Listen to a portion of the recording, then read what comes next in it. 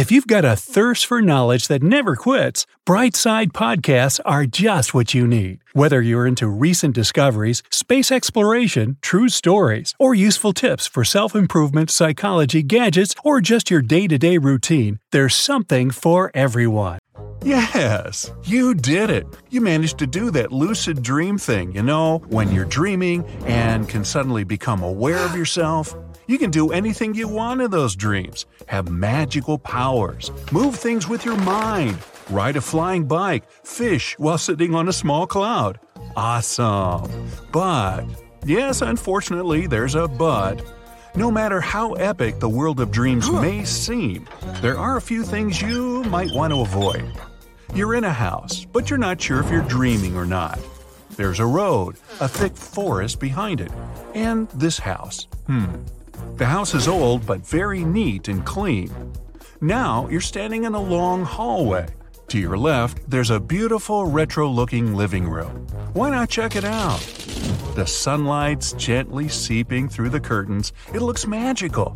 Red vintage sofas, a thick green rug, a coffee table, 2 big bookcases, an old piano in the corner, plants near the windows. Who waters those if no one lives here? Never mind. Hey, check out this standing mirror right next to the piano. Slowly, step by step, you start walking toward it, wondering what you're going to see. And stop right there. The first rule of lucid dreaming is to try to avoid doing activities that make you feel too emotional. The mirror might reflect a different and pretty distorted version of yourself. You might not like what you see. What if it's someone else looking back at you? Or you realize your hands are unnaturally long, your face is unrecognizable, or there's someone standing behind you. A mirror in a dream is definitely the worst way to find that out, so try to resist this temptation.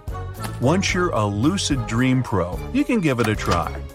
Now, you move on, checking out other things in the house. Suddenly, a thought pops into your mind. If this is a dream, where's your real body? No, don't go down that road. Try not to think about your body. If you do, you risk losing focus. The house will vanish and you'll wake up.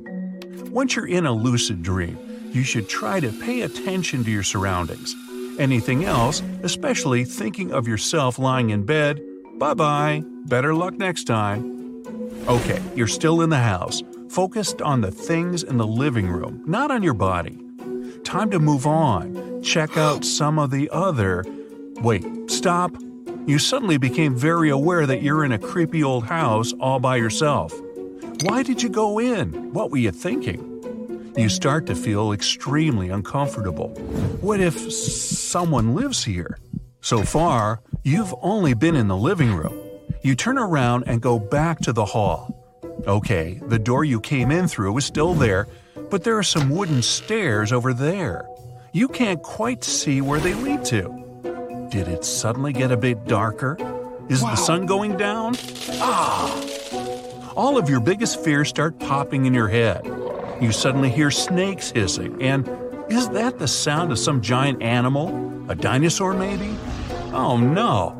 Is there a chicken in here too? Your biggest phobias all gathered in one place. The ground starts to shake. You panic and turn around to flee. Oh no! The door's gone! You take a step, fall into a bottomless pit, which brings me to the second thing to avoid. Try not to think about things that scare you or make you feel uncomfortable. We're all curious about scary scenarios, but your subconscious controls your dreams, and it knows all your suppressed fears. One tiny detail can escalate quickly and turn a nice lucid dream into a nightmare, or even wake you up. It might not be such a bad thing. So, you bring your focus back to the nice things in the house, and the darkness disappears.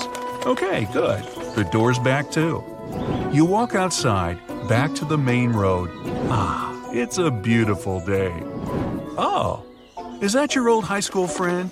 Great. You were just thinking about her the other day. This'll be a great chance to chat. Stop right there. When it comes to lucid dreaming, the fewer real-life places or people, the better. lucid dreaming can make you feel like it's all real. It's not like you're going to wake up and think you actually talked to that person, but your subconscious will memorize how you felt about it. That can be a bit confusing if you end up meeting her in real life. Lucid dreams can create fake memories, which can lead to all sorts of real-world issues. So, the house, the road, the thick forest next to it. Did your mind come up with all that by itself? Of course. Giraffes aren't usually so tall their heads poke through the clouds. You can't normally fly up to pick up an apple from that top branch. And elephants don't really wear awesome necklaces and earrings. Your dreamland doesn't have any limits. Hey, enjoy it while you're there. If you don't, you might end up inside a boring dream where you slept through your alarm again. You could even have a lucid nightmare. Or maybe they're the same thing. If you get too excited right away, your lucid dream could finish too quickly. Yes, lucid dreaming is like the best VR simulation ever. So, that's why you want to make it last. Sure, you can fly, see an epic waterfall, have magical powers, slide down a rainbow, enjoy a tropical paradise with coconuts and palms, but wait. Relax and try to stabilize your dream before you jump into any of that stuff. Start it off slowly with things that are more normal, like a road, house, meadow. Oh, hey, look, cute little rabbits and a deer. Much better to start your dream off that way. It takes some time to become skilled enough to do all those crazy things without waking up. You want it to be amazing and not just, boring or frustrating, or worst of all, end too soon. But also, keep moving. Don't aimlessly wander around. Forest, road, house, blah blah blah sounds interesting at first, but eventually you should move on to more fun things. Make a plan. In lucid dreams, time goes slower than it does in reality, so use it well. Don't try too hard to control everything in your dream. First off, that takes a lot of practice. And second, let some things surprise you. Hopefully, not some phobias hidden in the dark corners of your subconscious. Keep your eyes open in the dream. How else are you going to see all the wonders of the dream world? Closing your eyes a lot can be a sign to your body that you want to wake up. It's helpful when you're stuck in a bad dream and can't make those scary creatures go away. But if you're in the good place, don't spend too much time in your dreams, lucid or regular ones. They all happen during your REM, rapid eye movement sleep phase. In non-REM sleep, your eye movements, heart rate, and brain waves gradually slow down. And then, bam, REM phase comes around and your brain starts having fun. More than half the world's experience lucid dreams at least once, but few people can actually control them. Maybe that's not a bad thing, because knowing there's a place where you can do literally anything you imagine, you might start to lose touch with reality. But when you're there, don't leave anything on your bucket list. How about flying? You're at the top of a high mountain, thick, fluffy clouds are all around you. Where's the ground? You look down. Wahoo! In your dream, you're not afraid of heights. You feel adrenaline pumping through your body. Hey, go for it. Jump, spread your wings. Oh, by the way, you now have wings.